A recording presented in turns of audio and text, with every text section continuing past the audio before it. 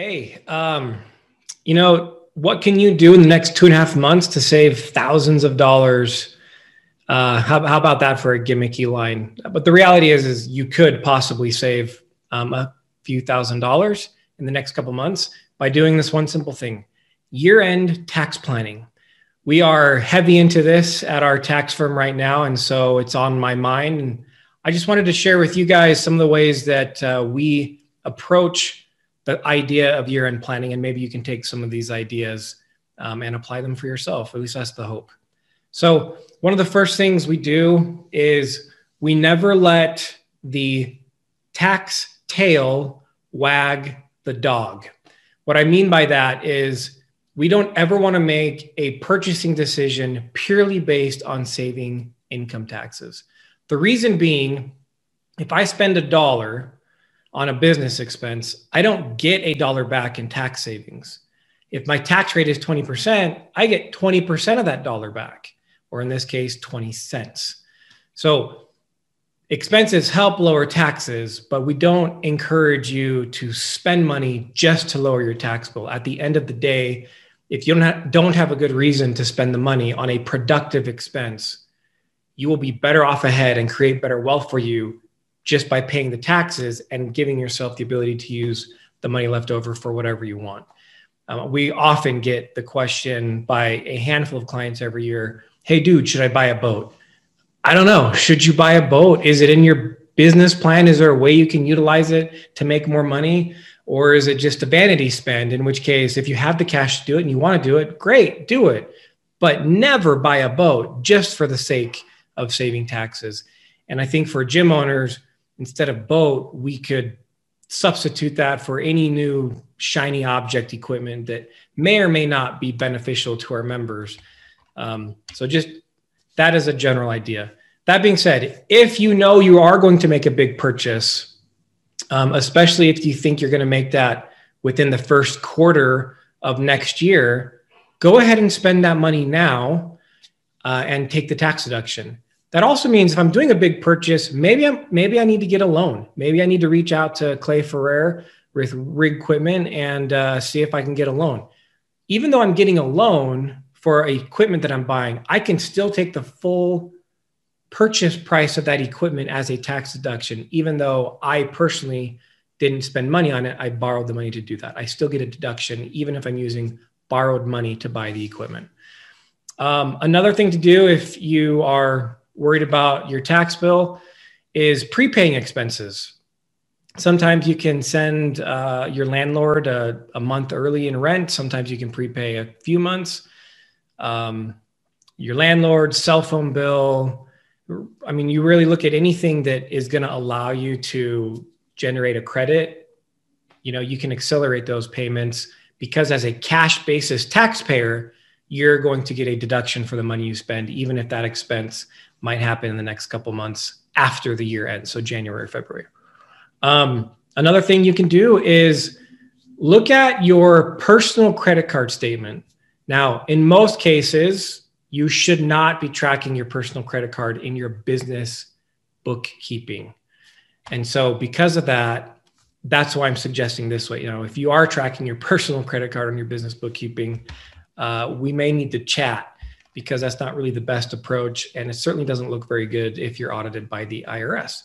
That being said, sometimes we do spend money on our personal card that we're not tracking in our business books that could be a business expense, or it was a business expense and we just used the wrong card.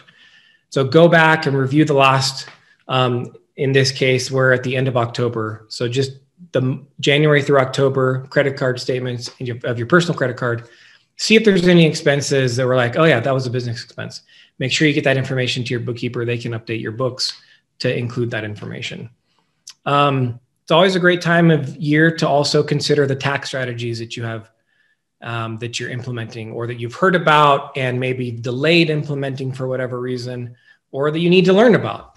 So, for our clients, we have a tax strategy that we call corporate rent, sometimes called the Augusta rule. We, despite, telling all of our clients this strategy, sometimes they don't implement it. Well, you still have time to implement it by the end of the year. So now would be a great time to implement it if you haven't. Also, paying your kids.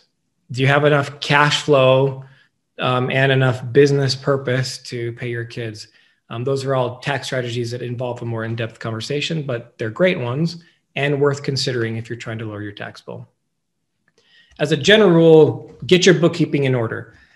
If you don't have an internal bookkeeper, or you're the one responsible for it, or someone else, and you're not really consistently doing it every month, now's a great time to do that, because that's literally the only way you're going to find out if you might have a tax burden that you're going to be worried about come January. So get your bookkeeping in order. Make sure you're consistent with your expenses. If you do have a bookkeeper, I would recommend looking in the equity accounts, and it's going to be called shareholder distribution or owner's distribution or members draw or shareholders draw. Any of those names refer to the same thing, where the bookkeeper saw money leave the bank and they're attributing it to you, that it was paid to you. A lot of times it's simple if it is transferred to your personal account, but sometimes bookkeepers might look at an expense and say, that doesn't feel like a business expense. I'm going to book it under owner distribution. So double check all the transactions that are in that account, because you might find some that are legit business expenses, but the bookkeeper didn't ask about it. And so that's an easy fix to do right now. And then, of course, as you know, we love the Profit First system. One of the best ways to make sure you are prepared for year-end tax planning and the tax burden that can happen at the end of the year is to use a tax account. So throughout the year, you're setting money aside, a very small amount, into your tax bucket. So you don't feel the pain throughout the year. Not the same way as if you're not saving money, then all of a sudden it's like, crap, I owe $3,000, $5,000, $10,000, $20,000 in taxes, whatever the number may be, but you didn't save for it. Now you're running the risk of potentially pushing the envelope too far on tax strategies or aggressive deductions that the IRS is not going to be happy with. So by having that tax account, you're set. You have peace of mind. You make better decisions. I know this from experience because I've done this now for about 4 years, having my tax account. And what I love is that when my tax bill is lower than the amount in my tax account, I get to take the difference as an owner distribution. So it kind of feels like Christmas for me, because typically I save a little bit higher of a percentage than I need to. Anyways, hope those tips help. It's that time of year to be thinking about these things, because you have until December 31st to make decisions that will lower your taxable income for 2020. Once January 1st happens, that book is closed, and there may be one or two things that you could potentially do after the fact to lower your taxes.